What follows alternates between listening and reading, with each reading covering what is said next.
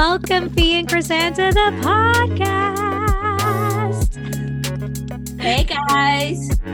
You guys are here for the second time, and I'm so excited. Sadly, we're not together like the last one, but thanks to technology, we're together, and I am so excited to dive right in and to talk about all the things. I gave the introduction earlier, so y'all know what we're going to be talking about. So we're not going to waste time. We're just going to dive right in. But first, we got our some type of way. So I'm going to let y'all go first. What is something that had y'all feeling some type of way? Okay, well, I can begin. My some type of way was this week I had all of my students working on a writing project, and we're writing a book for my for our class as a class project. Oh. And I felt some type of way that I took on more than I could chew. So I was a little overwhelmed, and I definitely felt some type of way. Girl, I feel you. Maybe that's going to be my some type of way too. Go ahead. Sorry, I just want to add that I have 33 first and second graders that have to work on writing process. And so, okay, y'all already know that was my some type of way. It's a lot. Let's just say, like, bow down to our teachers, because you guys are the realest of the real. Okay, y'all do the hardest work. Oh my gosh. Yeah, I'll just jump right in. My some type of way is work too. It's been stressful, y'all. I think COVID has been the hardest thing because we've had to just make so many adjustments with COVID. It's been rough. So, but it's over. Hopefully, at least at work, we were under lockdown and things. So hopefully now this week will be a better week. But we're putting that behind us because it was rough. It was rough. Annie, what about you? Yeah, so my some type of way is so I recently had a surgery, and the recovery period is about 6 to 8 weeks. And so I'm at my 6 week stretch, and I have not been watching what I've been eating at all, neither have I been moving at all. And my mom seems to notice. And so one morning while I was getting ready for the day, my mom popped into my room with a surprise, which was a scale for me to step on. And so I stepped on the scale, and I noticed that I actually gained about 10 pounds. So I felt some type of way because I still struggle with body acceptance. So,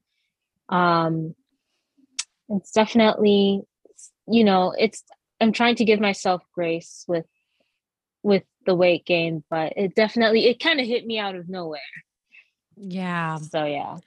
Girl, I'm just going to reiterate to you that you had a surgery and you needed time to recover. And it is okay if you took a break and didn't exercise and ate whatever to get through this hard time. Like, this has been a really hard time. So I just want to add on the grace for you and the compassion for you to have for yourself, because hello, it's been hard. Also, gifting people scales, let's not do that. Okay. But we're going to just move past that. Okay. Because that is a whole other podcast episode. Anyway, y'all, thank you so much. We're going to dive right in. So this episode, I was thinking about like Black History Month and things that I could do to really honor this month. And last year I talked about just my own personal journey as a Black woman. And I figured the best thing I could do is invite some of my favorite Black women to talk about hair, because I feel like hair is something that is so precious to women in general, but I think there's even greater meaning when it comes to Black women. So I really just wanted to spend some time diving into that and talking about it with some of my favorite people. So let's dive right in. So a few years ago, actually, I was talking to you guys about this. I was reminding them, y'all, that when I was actually in doing my master's, I did a project on Black women and their hair. And I found, you guys, I found the project. I found it. Nice. I was looking at it and I did it with y'all. Actually, I don't know if y'all remember, but both of you were part of it. I interviewed both of you. Yeah. But it was so good though, because I was looking at like the research, the information. I was like, wow, I'm so intrigued to know what has changed because it's been like since what, 2016? That's a long time. How long is that? Like 5, 6 years? I don't even know. It's Yeah. been a minute. So in the project, I was really just asking people prep questions about, their views on their natural hair and like their hair journey. So I'm going to throw that out to y'all. Let's just talk a little bit about like our hair journeys, like maybe the relationship that you've had with your hair from young to now, what that's been like. We've been together friends for like what, 12 years now, and we've seen a lot of hairstyles and a lot of phases and things with each other. So why don't y'all go ahead and talk about your journey with your hair? Yeah. So, are you going to go ahead, Anne? Oh, you can go. Okay, cool. I was just going to say that my journey with my hair has been a love-hate relationship since I was a child. My hair right now, it's in a permed state, relaxed state. But growing up, my hair was very natural. It was very thick. It was very big. And my mom, bless her heart, would take a nice comb and rake my hair to the point where I hated getting my hair done because it hurt. Same. I guess I don't know if I was like tender-headed back then or am I still, but she was just always so very rough. Yeah. Where I would hide the combs, I would hide underneath the dining room table. Like I would do anything I could to avoid getting my hair combed. Hot combed was the worst. Blow dried, braided, anything I would try to avoid. I remember when I was 4, I cut my hair and threw my hair into the fireplace, just hoping that, just hoping that, like maybe I'll get some relief from getting my hair done. So my hair has always been thick and big, not as beautiful as Kristan's beautiful. That's a lie. That's not true. Your hair is beautiful. A lie. It was big. It was a lot. It was just a lot. So from a child, like I guess I don't want to say I hated my hair, but I hated the process of getting my hair done. One, I think growing up in the 90s, late 90s, early 2000s, a lot of Black hair products were not available. So it was a lot of that. I don't know if you guys remember Blue Magic grease. Oh my gosh. Yes. That was the staple. Jam and, that brush and the comb. And then Sabbath mornings, I would get my hair hot combed, which I hated because my mom was like, hold your ear down. So I don't burn you, but she always ended up burning me. My dad had to sit on me so that I could stay still to get my hair hot combed for Sabbath morning. But what I can say is that my mom did everything in her powers and what she knew about Black hair, in the late 90s, early 2000s, to make sure that my hair was healthy. I did not get a perm or relax my hair until about the 9th grade. So I'm still in like middle school with beads. And I know like that's something that's coming back now. But then it was like, oh, girl, you were 13 with beads, high school with beads. Like that wasn't something that was popular. So I really wanted to get my hair relaxed just so I can go like, be like, like how these white girls, and I hate to say it, how they would be, portrayed on television. Oh my God, Emma. Yeah. Yes, it was always television. Sorry, I should not have said that, but no, but that's so true. I saw that on television, and even like the Black women growing up, their hair was always straight. It was never big and out, or, you know, just beautiful with the twist. Like there was none of that growing up. So I wanted to be like what I saw on television. I wanted my hair to be straight. I wanted it to be like this. And yeah, so I've had a love-hate relationship with it. Do you want me to talk about college? Yeah, let's talk about college. So college, I had a roller coaster event Yeah. of hair changes, and you guys know. So ninth grade, I got my hair permed, relaxed. And I thought that I was all that and a bag of chips, honey. You couldn't tell me nothing. I had my swoop. It was just so cute. But then when I got to college, I went to an HBCU, and it was almost like celebrated to wear your natural hair. And this was maybe the first time, even though I went to a predominantly African American high school, it was more of the permed hair. But once I got to college, it was, I'm Black and I'm proud. Like, love your hair in all the different shapes, all the different sizes, you know, however your hair was, it was beautiful. And so then I was like, oh, well, I'm going to go back natural. So I went back natural. But then, honey, I had to give me a little sew in for pictures. It was always like, oh, my hair is beautiful until it's some type of event that's coming up, or it was some type of occasion that was coming up that I was like, I gotta have, let me get some weave. Let me get me your wigs. My wigs. And you know what? At the time, I was a little like ashamed of like, oh, well, it's not my real hair, whatever. But I think over time, now that I'm an adult, and I'm an adult in college, but now that I'm an adult, I feel like as though like anytime I wear my hair, whether it's in the natural state, whether it's relaxed, whether I have a sew-in, whether I have a wig, whatever the case may be, I feel like I'm beautiful regardless. You know what I mean? I feel like my mindset has shifted from, oh, I'm ashamed, got to put my wig back up in the box, can't let nobody see it, can't let anybody see me taking it off and nothing like that. Now, I mean, yes, you still want to be mindful of that, but now it's like whether I wear a wig today or get the faux locks tomorrow, it's cute no matter what. And I think that's one thing that I love about Black hair is that our hair is so versatile that, we can do whatever to our hair and it's absolutely gorgeous. So that's kind of my roller coaster love-hate relationship with my hair. And yeah, I'll pass the mic to Chrisanne. Thank you.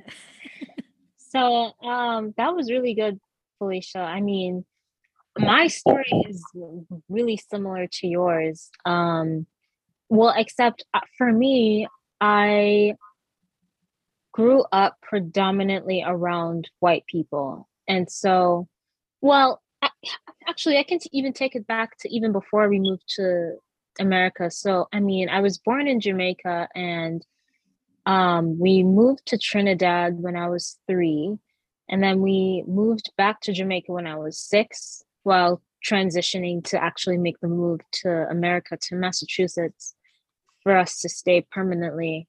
And I remember during each phase, even being surrounded by like other Caribbean people, there was I could see, like, even as like a 5-year-old or a 6-year-old, like there was a reward socially that you got from getting your hair straightened. Mm-hmm.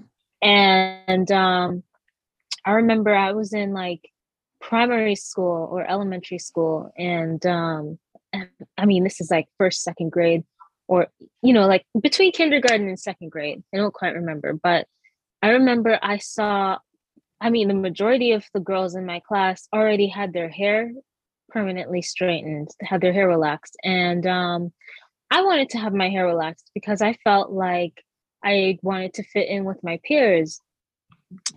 And I remember my mom said, "You're too young to get your hair relaxed. We're not going to do that until you're at least 13. And I was so, like, my spirit just died inside. I was so sad because I felt like from a very young age, like as a Black girl, especially in our generation, I can't speak for Generation Z. I think it's gotten a lot better with them. But I would say from like our generation and older, we were conditioned from a very young age to view our natural hair as bad. Like, unless you had like a certain hair texture that was like looser curls, you understood that your hair was not sufficient. And in order to gain social, what's the word I'm looking for? Acceptance. Acceptance, but also like low-key status and you know, like just social points. In order to gain that, you had to straighten your hair. And so that was definitely the message that I internalized. And then, you know, by the time we moved from Jamaica to Massachusetts, it was a completely different beast, right? Because I was the only Black kid in my class. And so I definitely did not like my hair, because not only was I a different skin color, but my hair was different, and kids would, you know, ask me just weird questions that, you know, that kind of made me feel like a freak. And you know, and then I remember one year later, like in the 3rd grade, there was this other Black girl that joined our class, but she was light skinned and her hair was straightened. So then I like, even before moving to America, I learned like the differences between how you were treated being dark skinned or light skinned. And I didn't learn those lessons from my parents, thank God, but I learned those lessons through everybody else. Mhm. Like, you know, and like my parents told me that I had a beautiful skin complexion and that my hair was beautiful, but I just didn't believe them because, well, you guys are telling me this, but everybody else is pretty much indicating another thing. So who am I going to believe as a kid, you know? And even when you think about it, like when you're, yeah, like it just felt like the two people at home who, it's like, okay, well, you're supposed to love me. You're supposed to tell me that. Like, I don't really believe you because it's coming from you. Yeah. And that's pretty much how, you know, how I saw things. And so I remember when I turned 13, because I did not forget that promise. You got to be careful when you make promises to kids, because they will never forget. They'll never forget. And they'll come to you and be like, you said on this Hello. date at this time, where is it? Exactly. Like she told me when I was 6 years old that when I was 13, I would get a perm. So I turned 13 and I'm like, what's good? And she was just like, no. So oh no. My mom was just like, yeah, no. Like, I don't even care that I said this to you. Like, you're just not getting your hair permed. And I was devastated because, I mean, I had really, and I never told her this, but like, I had really waited all this time to, like, you know, finally have the straight hair and be able to like flip my hair back, and you know, and then to make matters worse, like I was surrounded by white kids, and like there were a couple of like Afro Latinas in my class, but their hair texture was different. It was like more like curlier, and there was this one girl who, even though her hair was more of like loose curls, she got her hair permanently straightened, and everybody was paying her compliments. And then all of a sudden she was the class baddie. And then the other girl who was Afro Latina, she had more like type 4 hair, but it was like more on the 4A spectrum. And my hair type is more of like 4C, but her hair was like long down to like her butt. So I mean, everyone in class had this, even the white kids, like people pretty much talked about how she had like the best hair. Like, so it's like, to me, I learned like, okay, even the white kids think that you have the best hair, and the black kids think you have the best hair. So, I didn't necessarily think, yeah, I guess I didn't necessarily think that, okay, I felt that like it was okay to have type 4 hair as long as your hair was like Rapunzel. Mm. But that was the only way it was like acceptable or like how I Mm. saw it as like having type 4 hair. So um so I I just honestly I didn't see myself as beautiful, and I waited a couple more years, and then the week before my 15th birthday, so I was in the 10th grade, my mom caved. Well, no, I think, was it before? It was like as either I was about to turn 14 or 15. I think I was about to turn 15. And my mom was like, okay, well, she reluctantly agreed. And she took me to this lady, and you could not tell me nothing. Like, I felt like I was that girl. Like, listen, I was doing this all day, like, and because like I too wanted to flip my hair, whip my hair back and forth before the song came out. But I wanted to whip my hair back and forth like the white girls. And I finally got my chance to do so. Then there was this other, I remember in the back of my mind, I was like, man, but it's only like shoulder length. It's not like as long as like the white girls in my class. But then I was like, you know what? I'll take it. And there was this there was kind of like this little voice I remember in my head that was like, that recognized you don't actually like yourself the way you are. You only like yourself now that you have this alteration. And so I would say like 97% of me felt like I was that girl, but then there's the other 3% that like consciously recognized that I only felt that way because of what I did. And I remember, when I got home from school that day, my dad was not happy at all because he wanted me to keep my natural hair. And my parents were just not happy that I made that decision, but and I didn't understand why. But I do understand now. But even that was a struggle, right? Because there weren't a lot of people available to take care of my hair. So it's like I would have I would feel amazing in like the first week or two when I had my, like how you have your hair treated every few weeks because you want to make sure you're taking care of the roots from growing out, or like every time the roots grow out, you get your relaxer. But like, only the first 2 weeks I felt like I was beautiful and amazing looking. But then there were like the following weeks where it just looked weird to me. Like the roots would start growing in, and I didn't understand the concept of wrapping my hair. And so all I had were like these giant like 1985 type rollers. And I didn't want to sleep with my hair in those rollers all the time. So honestly, it just looked a hot mess. Like I would say 60% of the time it looked a hot mess. So I just didn't know how to take care of it and how to maintain it. And it was really evident when I went to college because people would look at me sideways.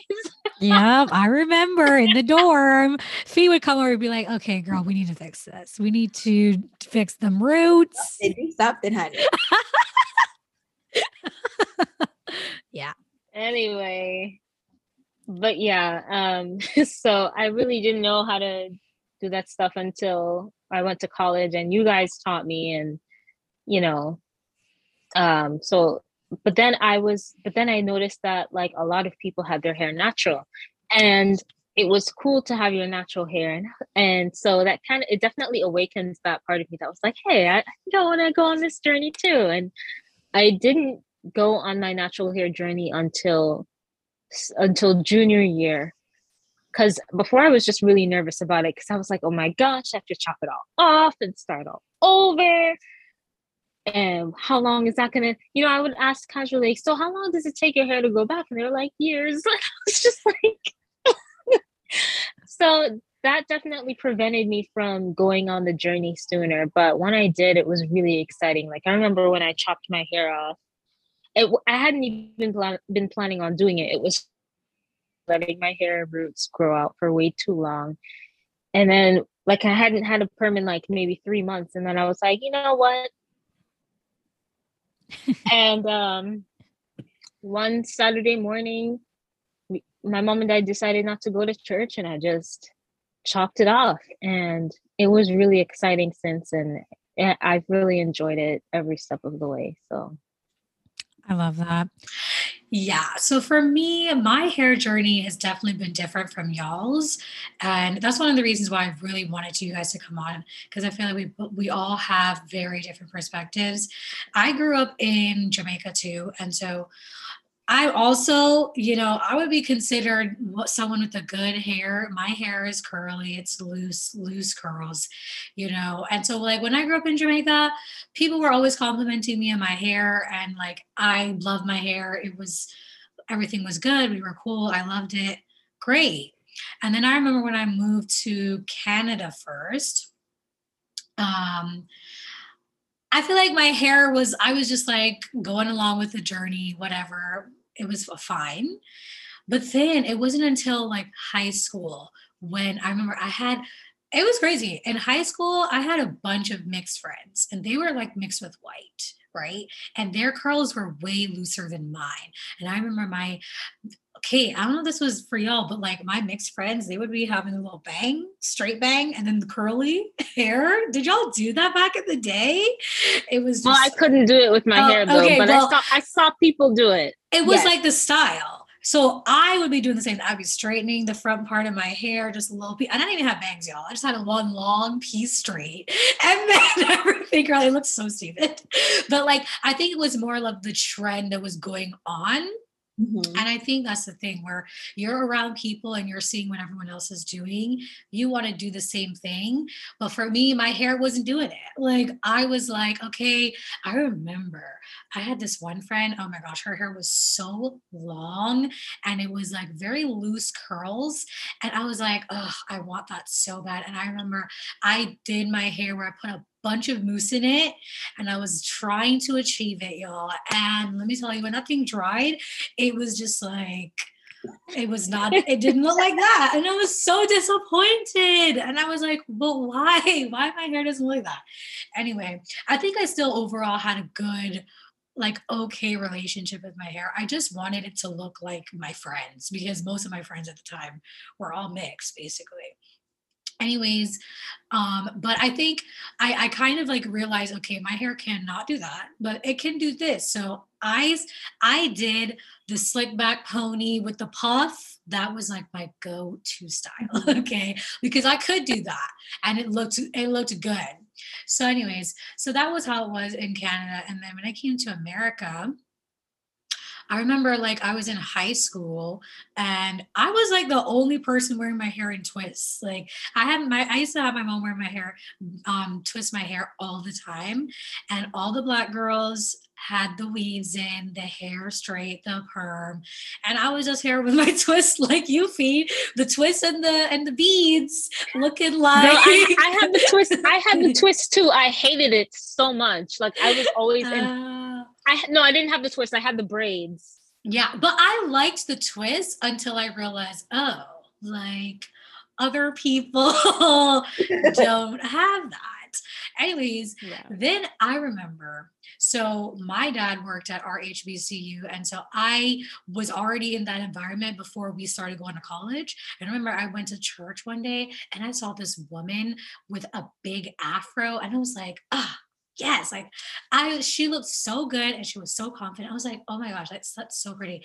And so I was like, I should wear my hair out because at this point too, wearing your hair out was just like not a thing. Like I Mhm. never wore my hair, just like washed it and just wore it. It was always had to be braided up in a style or something because like that just was not a thing that was heard of. So anyways, so after that, I after I saw that lady the next Sabbath, I went and I washed my hair. I did a wash and go for the first time ever. And I didn't like kill it with the mousse. I just did whatever. And I got so many compliments on it. And I was like, like y'all, no one could tell me nothing with my hair. I was like, okay. And so I remember I went to school with it like that and I got more compliments.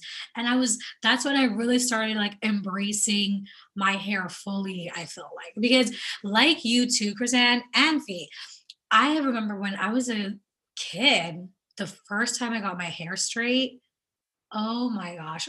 That's the first time I even realized how long my hair actually was. Cause when it's curly, you just can't see it. And I got my hair straight when I was in Canada. And I was like, oh, who is this? I couldn't stop touching it. I was just like all the time. And I remember when I went to school after I straightened my hair, I got so much attention. And it was weird. Like everyone was like, boys were looking at me, commenting on how I looked. The girls, like everybody was complimenting me. And so I think like that always too, for me was at the back of my head, like, I can't fully embrace my hair because having it straight is like I can't maintain that. That's just not something I do all the time. And so then I feel like I always like never fully embrace it. So after I'm back here now in America and I'm wearing my hair out, I'm like really starting to appreciate the bigness and the puff and the poofiness, and I'm not trying to like tame it and make it into something that it's not. And so Mhm. for me, I feel like going to our HBCU again, like that is the time when I fully embrace my hair, and I loved it so much, and I never tried to make it look like something that it wasn't. I just like fully embraced it. But then Fee, like after I heard you talking about events and things, like that really hit because that was the same thing for me. I remember like graduation or the banquet or photo shoot. I straightened my hair too. Like, so it's like I still had this love for my hair, but like when it came to fancy occasions or something, it's like I felt like I have to have my hair straight because that is more fancy or it's cuter or it's more like I don't even know. And Mhm. Acceptable.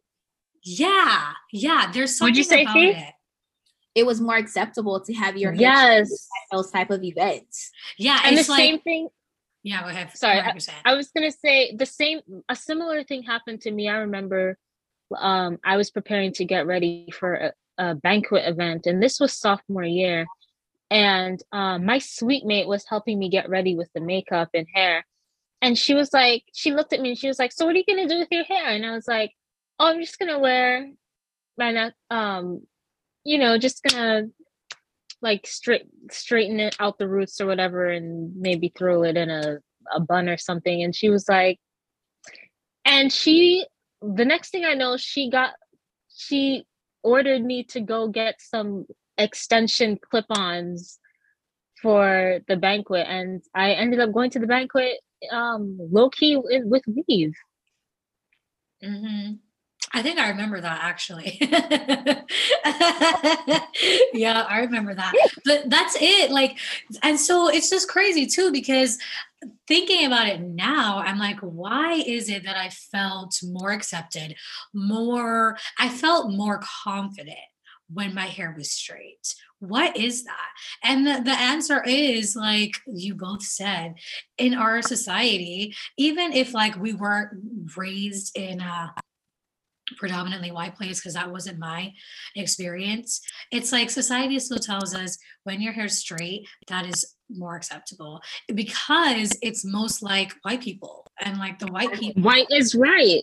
Yeah, Exactly. white is the standard and you want to look like the Yeah. standard. And it's so terrible that when your hair is straight, you do get more attention. Like that literally happened to me all the Yeah. time. And you know what I remember too? I remember like taking pictures of my hair straight. And so even on social media, my profile picture was always with me and my straight hair. Like, this is not only is this the time and I feel the most confident, but this is what I want people to see when they look at me. Like, if someone is finding me for the first time, I want them to see me with my long hair, and like, because innately I just felt like more attractive, I guess, with straight hair. And it's just so sad that that was the case.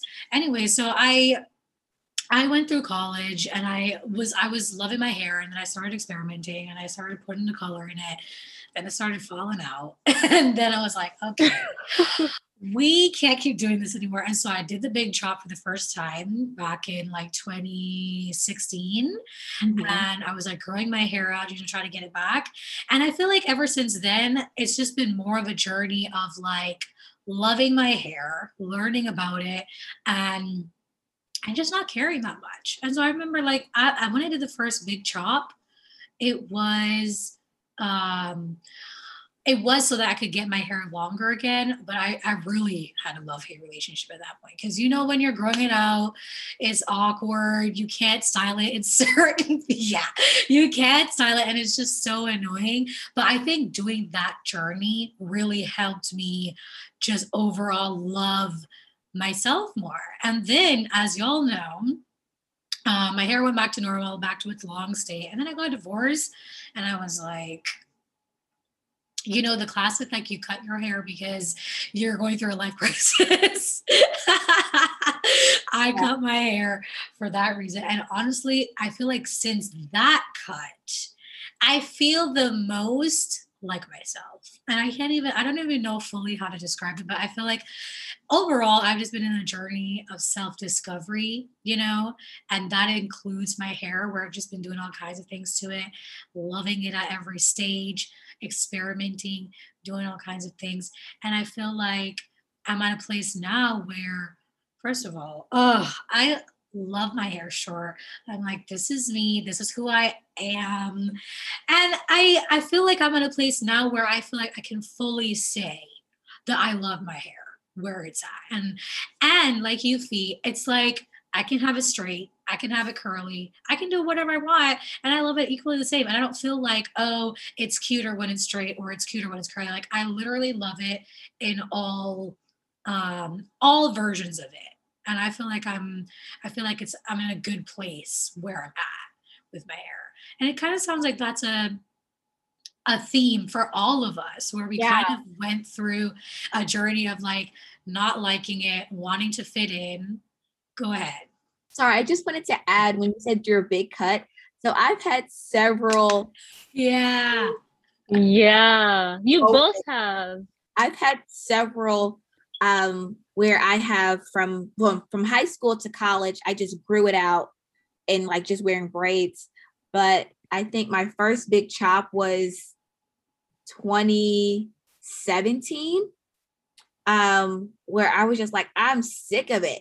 I cut my hair off, and I felt like liberated. I felt great that I was like going back to like my natural hair, and just, loving that. And then let me tell you about this little thing here. This magazine came up with this cute girl with her like bob. And I was like, oh my gosh, that's something that I've always wanted to do, is to have like this cute, what I have right now is what I've wanted. And I realized, honey, I don't know how to manage permed hair. And so what was that? That was 2017, 2020, during the pandemic, which was like the perfect opportunity. I cut my hair again and loved it. But I never got to like the look that I've always wanted, which was like this short look here and like the long piece here, which I most definitely could have done with my hair natural. But I just, I wanted that look. But now I'm always kind of debating, do I want to just cut my hair off again or whatnot?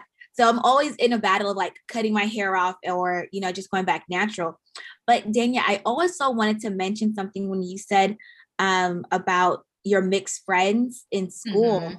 Like, I remember in high school, and even maybe before high school, I was so not happy with my hair and I noticed that like my hair was like, it was so much to do that I wanted to marry someone who was not Black to ensure that my child would have quote unquote good hair.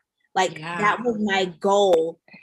And my entire family knew that I was going to marry someone who was not Black. And that main purpose, well, it was two purposes. One was my skin tone. I didn't like it. I know that's a whole different podcast, honey. But also like my hair, I did not like it. And I did not want my child, my daughter, son, whoever, to go through that experience that I had of not liking my hair.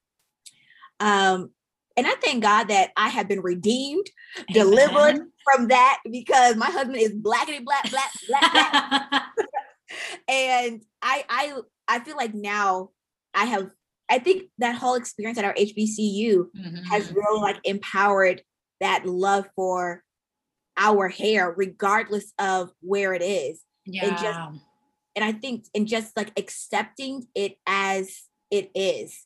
Because I think even like, sorry, I don't want to take up too much time, but just thinking of like trying to do my natural hair, I was always looking at YouTube videos and honey, I'm like, oh, she's natural. I did not realize that there are levels to this thing. Levels. Like, she is natural. Her hair is not like my hair. And just kind of like just accepting like you mentioned, like what my hair can do and accepting what it can't do. Yes. I think sorry. I just want to add to that, if that's okay. Like I feel like Felicia and I are like this when it comes to the hair journey, because I literally, the things that you're saying right now, like I experienced that too. Like it wasn't, like for me growing up, I guess for me, like, because I grew up as like the minority, I kind of just concluded that I would end up marrying a white guy anyway.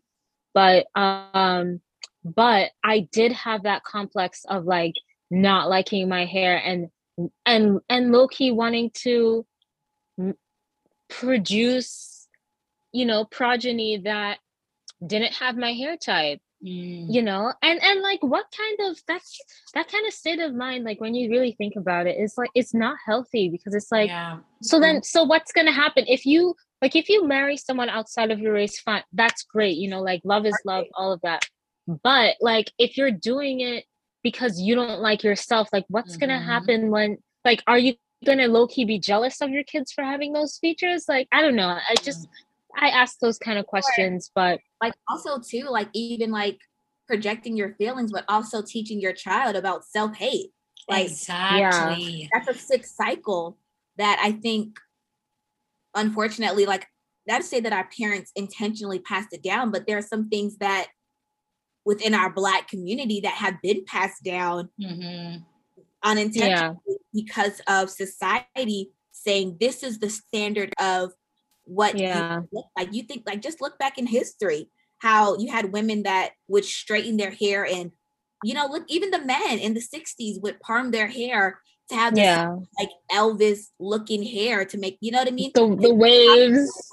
Exactly. I feel like society, and the society is not us. It's, other people saying how we as Black people should look. And who are they to say how we should look and how we should, our expression of our hair? That's something that's like, I guess like now I think, Dania, this is a wonderful podcast and a wonderful platform where you are like sharing that like our Black is beautiful in every form, in every version of it. Yes, every shade, everything.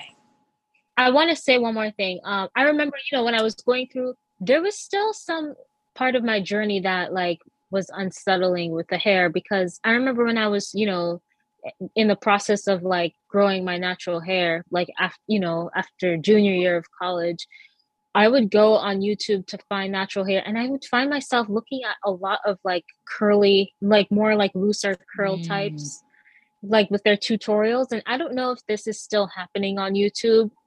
I can imagine that it's because it has been addressed, and I can imagine and hope that it's better now. But like there was a time where like the girls on YouTube who were giving tutorials had like type 3 hair.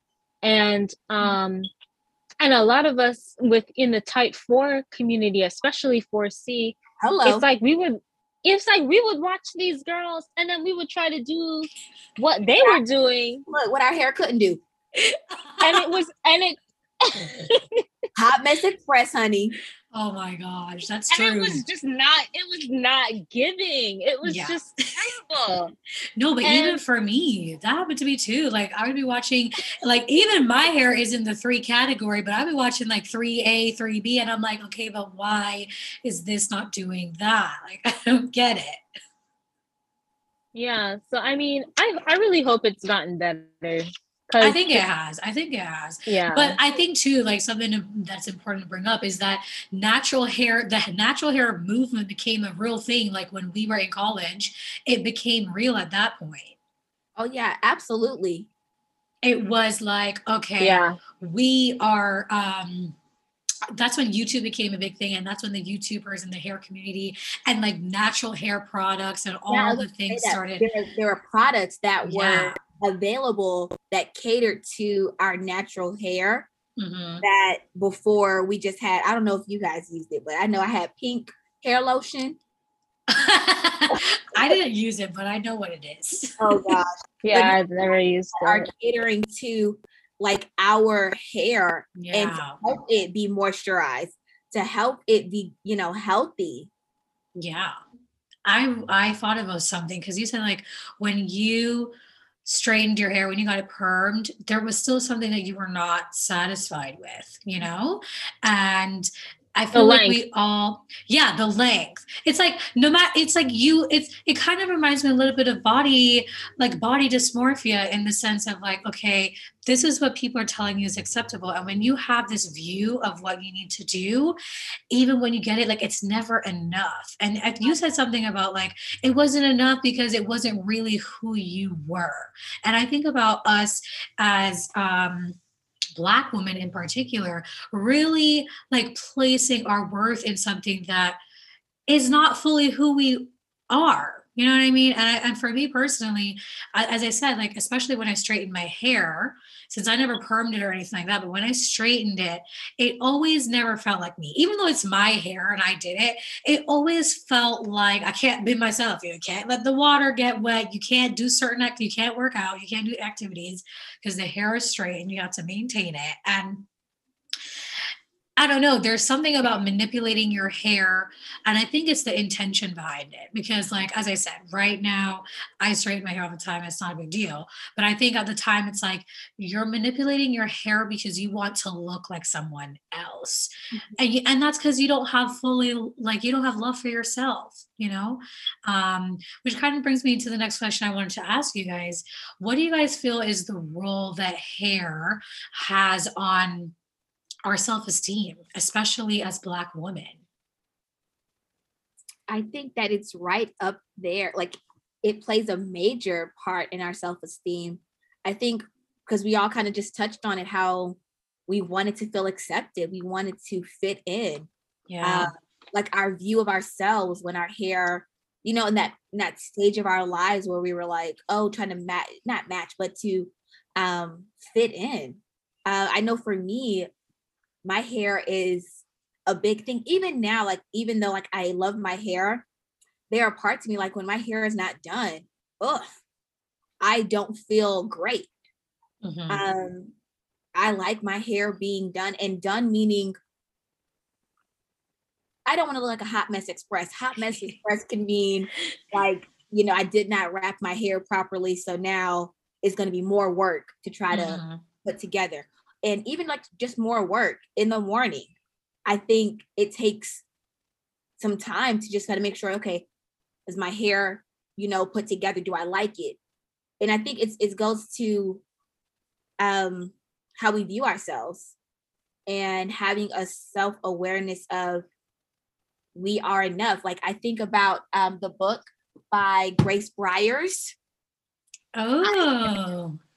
And I read this to my students a lot, just to affirm that you are everything that you're supposed to be. And I think it's a wonderful reminder also for me that I am everything that I'm supposed to be. And if there's anything else that God would want me to be, he's going to make it happen. So just being aware and how we feel. I'm sorry, I don't know what I was saying. So I just think that like hair does play a role in our self-esteem in our society. But I think it just boils down to us being comfortable and loving ourselves. I think it just, it's like that self-love. Like if I love it, who cares what anybody else thinks? Yeah, I agree with that. And if you like it, I love it. Exactly.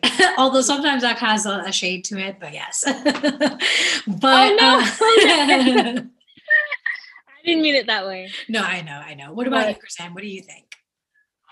I think like, there's a huge connection with, especially with like the Black community, with hair and beauty. It's like once you feel like once your hair is bomb, it's like you feel beautiful. And when you feel beautiful, you feel you're more confident. And I think that there's been a lot of work over this 400 years of really stripping that self-confidence away from Black women.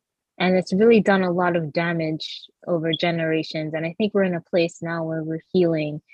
And but yeah, it's like I think for majority of societies, that your hair is like, they're saying your hair is your beauty. Like people see like well-kept hair or a beautiful hairstyle is like a part of what makes that woman beautiful. And I think we're kind of like programmed to feel more confident when we look in the mirror and we like what we see.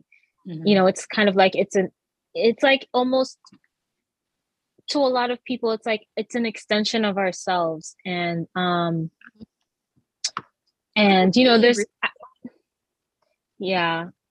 and some people, I guess some people would argue that maybe we need to practice like detachment from our hair, the whole I am not my hair. But I think like for a lot of women, it's a part of self-expression. And and when you're, like when you are able to shed this like societal concept of like what is beautiful, and you can find that inner acceptance, then you can be as creative as you want to be, and it's beautiful. Like you can, like I can wear my hair just out and it's beautiful. And you can wear a wig or a weave, or and it's beautiful. Or you can wear like a short cut, or or dye it whatever color you want, and it's beautiful. And I think that's the place that that's pretty much the goal, is to just allow women to love themselves and to express themselves from that place of self-love. Yeah, I agree with y'all. I think that women in general for so many years have been told, you need to do XYZ to be attractive. And I think attractiveness and also self-esteem just go hand in hand, because we do feel, when we feel attractive, we feel better about ourselves. And I think just separating ourselves from, or separating our worth from our appearance is really important. I think that like you said, Chrisanne, I do believe that there is a level of expression and, exploration that we have with our hair that's great, and we love it, and we should definitely do that. But I also think that we need to love ourselves outside of our appearance and not hold like so much value in what we look like. Because we've talked about it in this whole episode of just the different styles that we went through and the different things that were acceptable at one time. And like, if we were to do that style, that style today, it would be like, no, like the beads and the all whatever the styles are. So like the standard of beauty in society is always changing. And if we attach something that is constantly changing, if we attach our value to something that's constantly changing, then who are we, and like what do we actually love? I think, and I think we've all come to that place of inner love and acceptance where now it's like we are expressing ourselves with our hair, and it's not something that we like think, oh, I'm a terrible person because I look like this, or no one's gonna like me because my hair looks like this, or I'm not gonna get a man because my hair looks like this. Now it's more like, hey, I love myself, and if y'all don't like it, whatever. But like, I'm doing this for me. I'm doing this because I like this, and I think that's just kind of the beauty of growing in love with yourself. But yeah, I think that hair, skin color, like, and physical appearance definitely has something to do with it. But I think a lot of it comes from social conditioning, and I think it's something that can change when you have inner love for yourself. Which kind of brings me to the next question. Um, what do you guys feel? We've talked a little bit about just like Black women in society and media. What do y'all think is um, the importance of hair and Black women, and just like how that's related to us as Black women throughout the years? What do you guys think about that? I think the importance of, hair in connection with the Black woman is just making sure that you're operating from a space of self-love and acceptance. Because if you can really establish those two things, self-love and acceptance, you'll be able to really do whatever it is that you want to do and create whatever style it is that you want to create. And you'll love the journey, and you'll love well, you may or may not like the outcome. It depends on, because sometimes with hair, like, things can just turn out how they turn out. It's kind of like hair has a mind of its own. But at least you'll enjoy the journey. And for the most part, like, when you look in the mirror, you'll like what you see. And that includes, whether it's styling the hair that grows out of your scalp, or the hair that you've purchased and is now your own to do with it as you please. um I think it's just really about that, and like not trying to achieve like this standard that other people have created, but like really establishing like what's my standard and going from there. I love that, Chrisette. Yeah, I think something very similar with what you said. I think, especially in society and media, Black women in particular, we never have the freedom to just be. We're always told we need to be like that. We need to look a certain way. We need to have a certain body type. We need to be a certain way in the bedroom. We need to look physically a certain way. I feel like there's just so many expectations of Black women.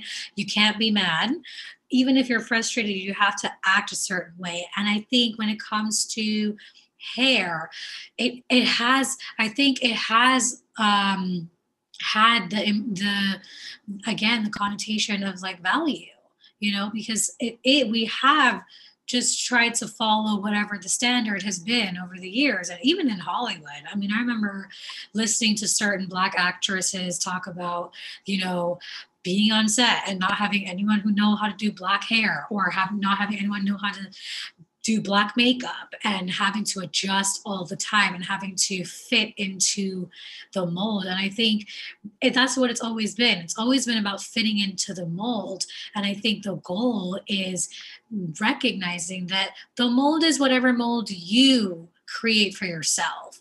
There is no box that you have to be in.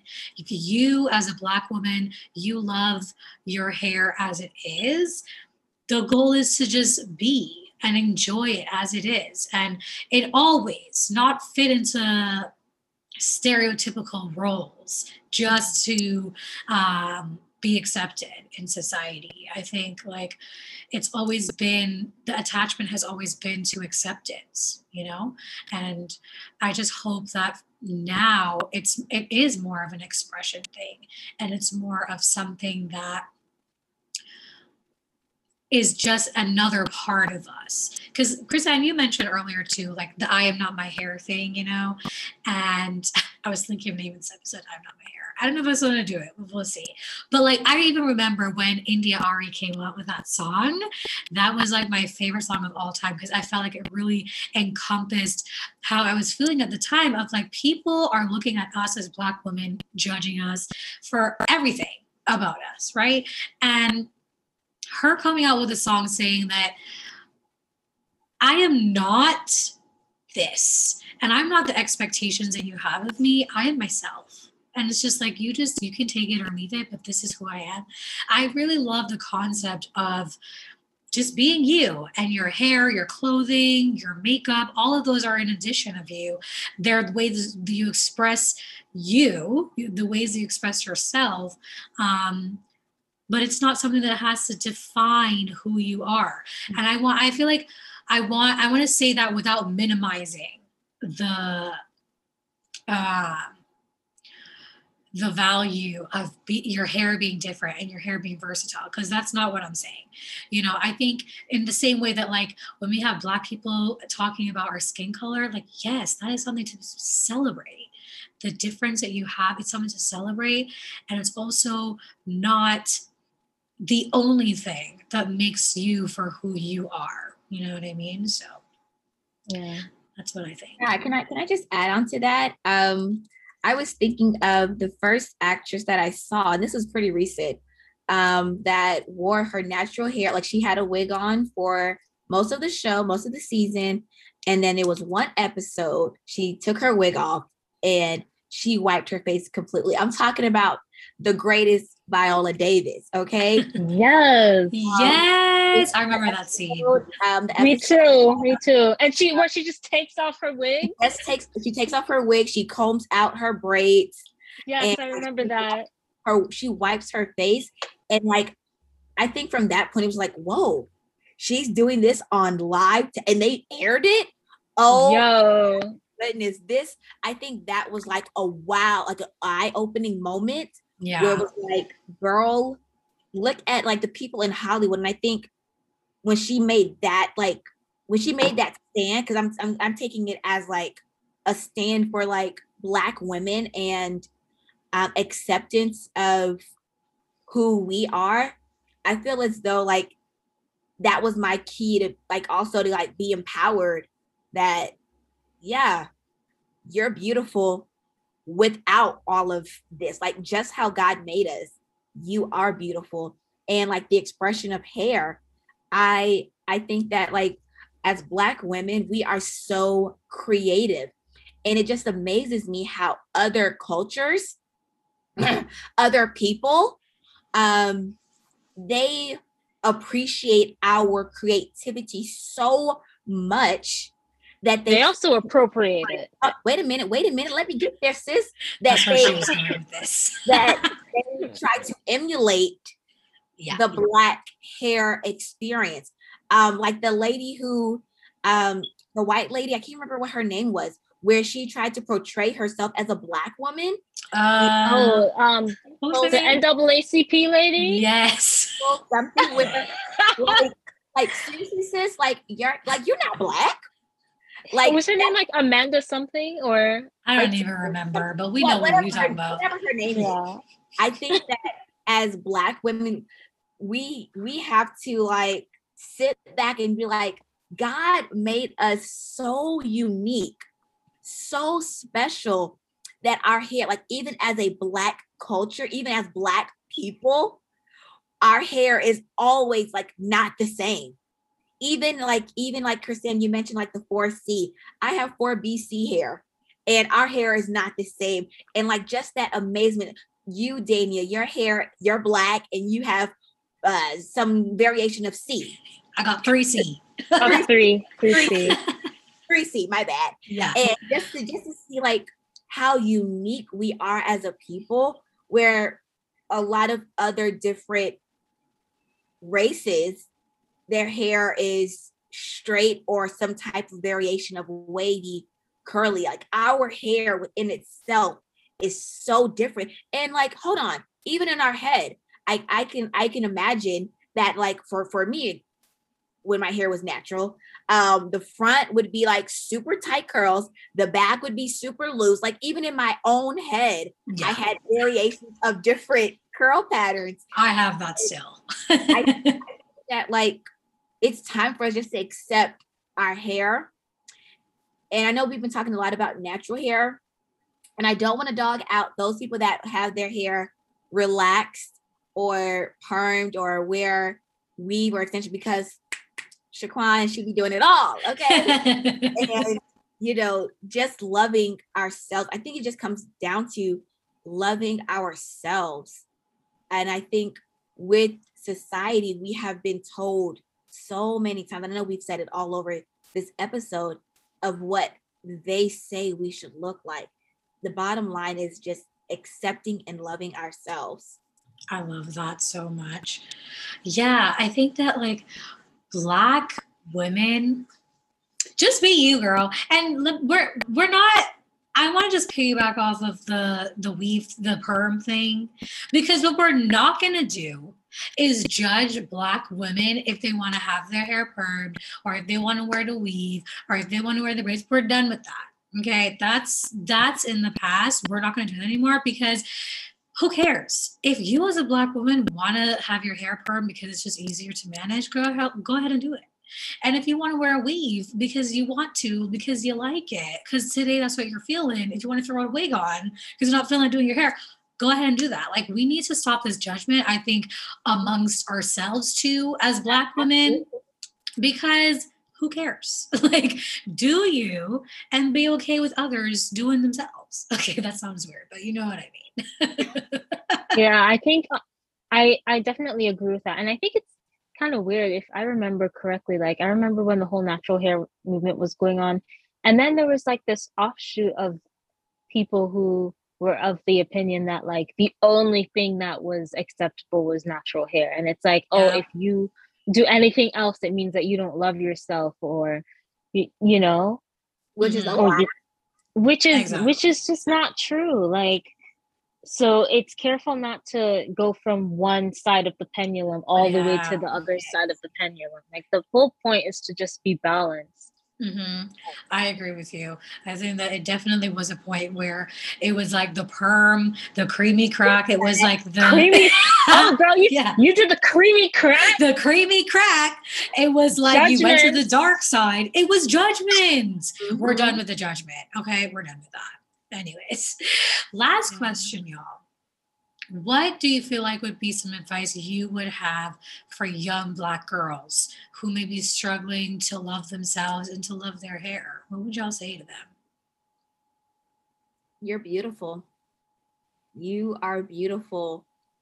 You are beautiful. I think now, like, little Black girls I think this is like the generation for them to like, because I think we went through the and then yay, we love ourselves. And I think the young girls that are coming up now behind us are like, yeah, my hair is cute if I wear these braids, if I wear these 2 space buns. Y'all remember we used to have the little space buns, girl? Like, yes. All the styles that's now. They are back. All the styles that we used to wear as a kid are coming back. And I'm just like, yes, like, just to see the love and expression of Black hair is so beautiful. So to tell a young girl, like, girl, wear your hair any way that you love it. Anywhere that you love it, because it's beautiful. I love that.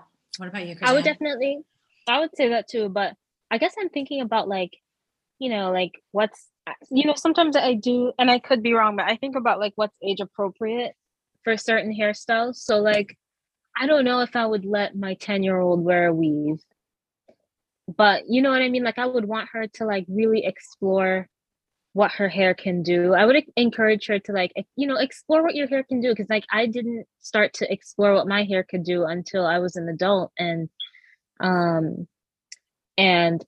it's like growing up, there was just this fear of doing that. Like I thought, oh, it's too dense. And, I didn't know, because my mom would, when she would comb my hair, she wouldn't like make sure it was damp before running like a wide tube comb through it. She would just take it dry and yank on through, and I think like even the older generation didn't necessarily know like, the best techniques to help us not think of the process of combing our hair as torture.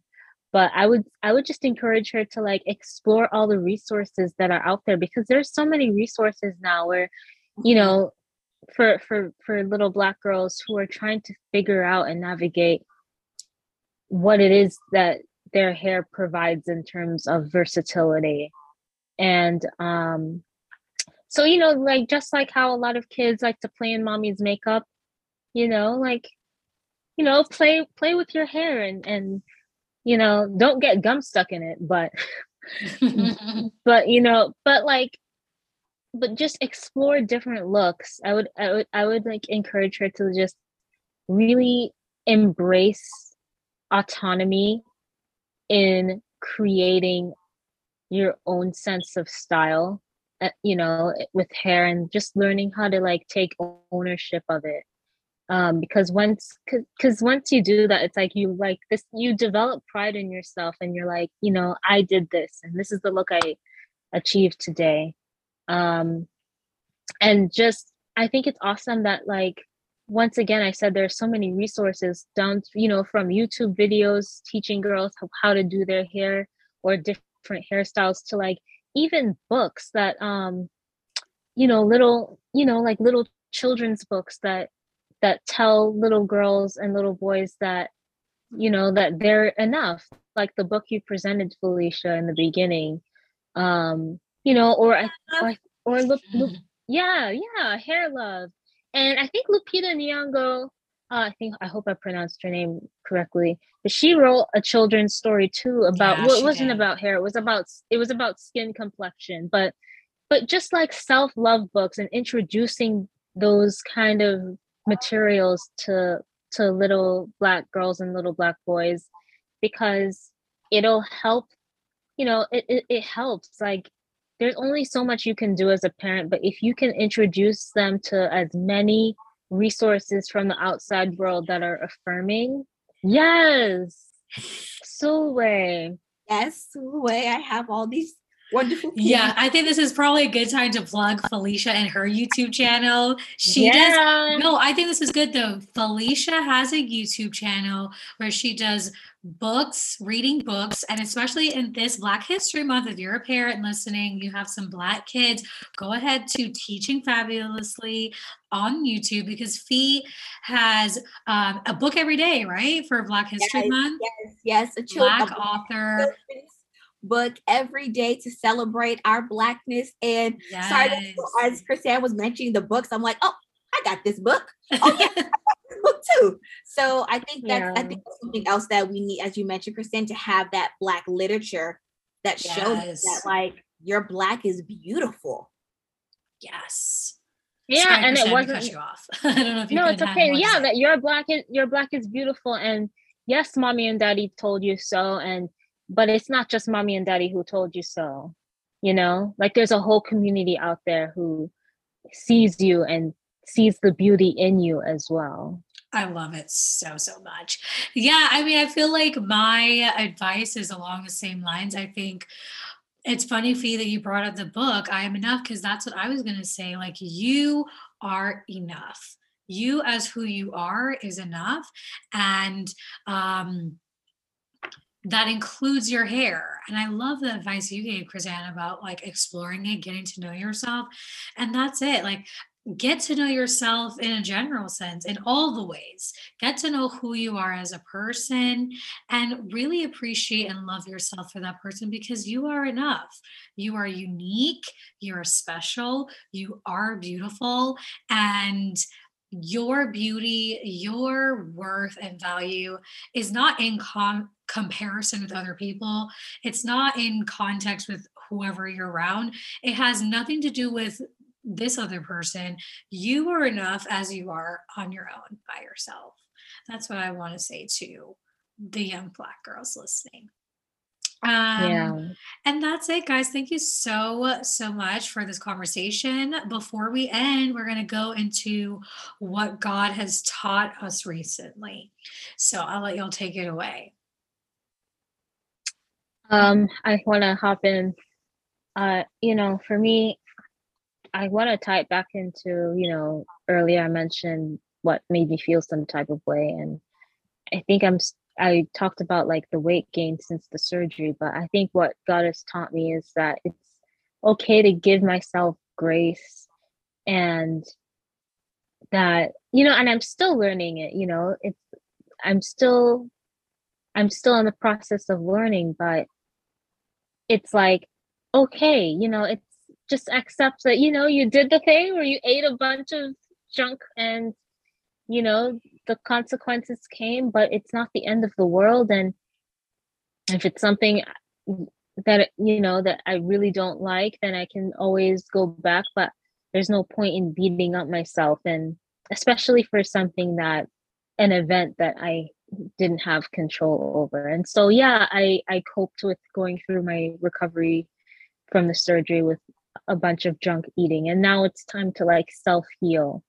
And that only starts from a place of love. And last night I did some meditations where it was kind of emotional for me because not only had I been eating a bunch of junk during the recovery, but I also wasn't studying as much as I should have been. And I had to do kind of like a self forgiveness practice where I said to myself, I have to take responsibility, especially for my academic career, and acknowledge that I haven't been as productive as I hoped I could be, but there's nothing that I can do about the past. And I wasn't as healthy as I could have been in terms of my diet, but that's something that is is now in the past. And now it's like, okay, I'm going to accept that my body is at a certain stage, and accept that my preparedness for school is at a certain stage because of what I've done or not done. And I'm committing, and I'm applying the self love to commit myself to doing the work, whether the work is eating, you know, incorporating more vegetables into my diet and cutting the processed foods and like all the sugary snacks and stuff, or whether the work is like, okay, I'm going to commit to a solid 4-hour block of studying, and I'm going to take breaks if I need to take breaks, but to just, like committing to like picking myself back up and not beating myself down, because beating myself up just makes me want to avoid. And when you avoid, you're just going down the spiral of kind of self-destruction. So definitely learning how to like, you know, I I repeated that passage in I don't remember in the New Testament where it is, but it's like if a man falls um 9 or 8 times, he picks himself back up. And um that's pretty much like, you know, what a good man is, or like a saint, or it's just, or pretty much just indicating like that's part of life's journey. Like you can fall a million times, but you have to get up that million and one time, or first time. So i'm I'm pretty much, ground zero, and and taking it breath by breath, minute by minute, and seeing how it goes. I love that for you, Chrisanne. What about you, Fee? So, something that God has taught me is to trust Him. So, I'm in my graduate program, my master's program, and this semester itself has been sit back and watch God. I'll tell you briefly. December for registration, I was not cleared financially for spring semester. I only have 2 classes left for my program. And I was like, Lord Jesus, I cannot wait another year to take these classes. I got the money in less than 24 hours. Praise. Then it was, oh, the classes are filled. I can't take that class. And so it was like, okay, Lord, I got financially cleared, but now the classes are full. My professor sent him a message and he was like, yeah, we'll open another class. That was in less than 24 hours. The tuition for this semester, my bill was 32 something, 3,200 something. My refund check was 3,400 something. Wow. Graduation is on a Saturday, which is Sabbath. And I was like, Lord Jesus, sorry, let me back up. My comprehensive exam that would complete my program was scheduled for a Saturday. And I said, I'm not taking my test on Saturday. I'm going to have to either take it the Friday before, but Lord, I know it's going to be a big fight to try to like not have to take the test on Saturday. Email my professor. Cool, no problem. You can take it Friday. We'll accommodate you. So then it was graduation. I got an email this week about graduation, and graduation falls on Saturday. Oh, another fight for graduation. Is there any way that I tried to contact our prior HBCU, our undergrad, to see, can I walk with them? They said yes. I would just have to get permission from my current university to allow me to walk with my HBCU. Contact my university, and they were like, oh yeah, well, we have a graduation on Friday before sunset, and you wouldn't have to pay a guest graduate fee with your, other university. I said, God, like, you are just telling me that you're going to work out every little thing, every little detail that I could imagine. God has worked it out. And so the lesson is to trust God and not to doubt him. So, I mean, that's been my lesson for these last 2 months or 3 months from December, of just trusting God. And he's a God that's committed to keeping his promises.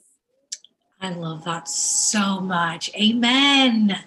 I think for me, I have been really, really struggling. Y'all know I've just been struggling with a lot of things. And some days I'm just angry. Like some days I'm really frustrated. And I don't know if sometimes I don't even know if it's with God or what it is, but God has really been teaching me how to reframe the things that are going on in my life. Because what I've realized is God has allowed certain things to happen that I may not be happy with, but He's also, in allowing certain things to happen, protecting me from worse things. And I think I've just been seeing so much how much God is protecting me from, what He's protecting me from, how much He continues to protect me. And so I'm really learning how to reframe when things are not going right, when things are stressful, when things are not going the way that I want to. He's really teaching me how to look at it with a different perspective, and it's been a humbling experience, I think, because I feel a little bit like I've been like Job, where Job is out here just suffering and he's telling God, and then God's like, okay, but were you there when I created the earth? And it's like, okay, I see what you're saying. I wasn't there. Like, I don't actually know. I can't see behind the scenes all the work that you're putting in to protect me from things, but I know that you are protecting me and that you are working, even if I can't see it. And so I think it's a little bit of trust too, like you said, Fee. And it's also like, let's try to look at this from a different perspective and recognize that just because I feel like this is what's happening doesn't mean that this is actually what is happening. And just because it feels like it's just the worst, doesn't mean that it actually is. And so that's been a huge thing for me, something that I'm trying to still work on. Like you said, Chrisanne, it's not something that I've mastered yet. I'm working on it, but it's something that I want to actively work on, just coming up on this new week and just overall in general. So that's it for me. So thank you guys so much for joining me. This was such a great conversation. I always love talking to y'all, and even more when we can do it when it's recorded. Okay. And yeah, thank you all so much for coming on. Thanks for having us. This was awesome. Yeah. Thank you. Thank you guys. Until next time. Bye. Bye, guys. Bye.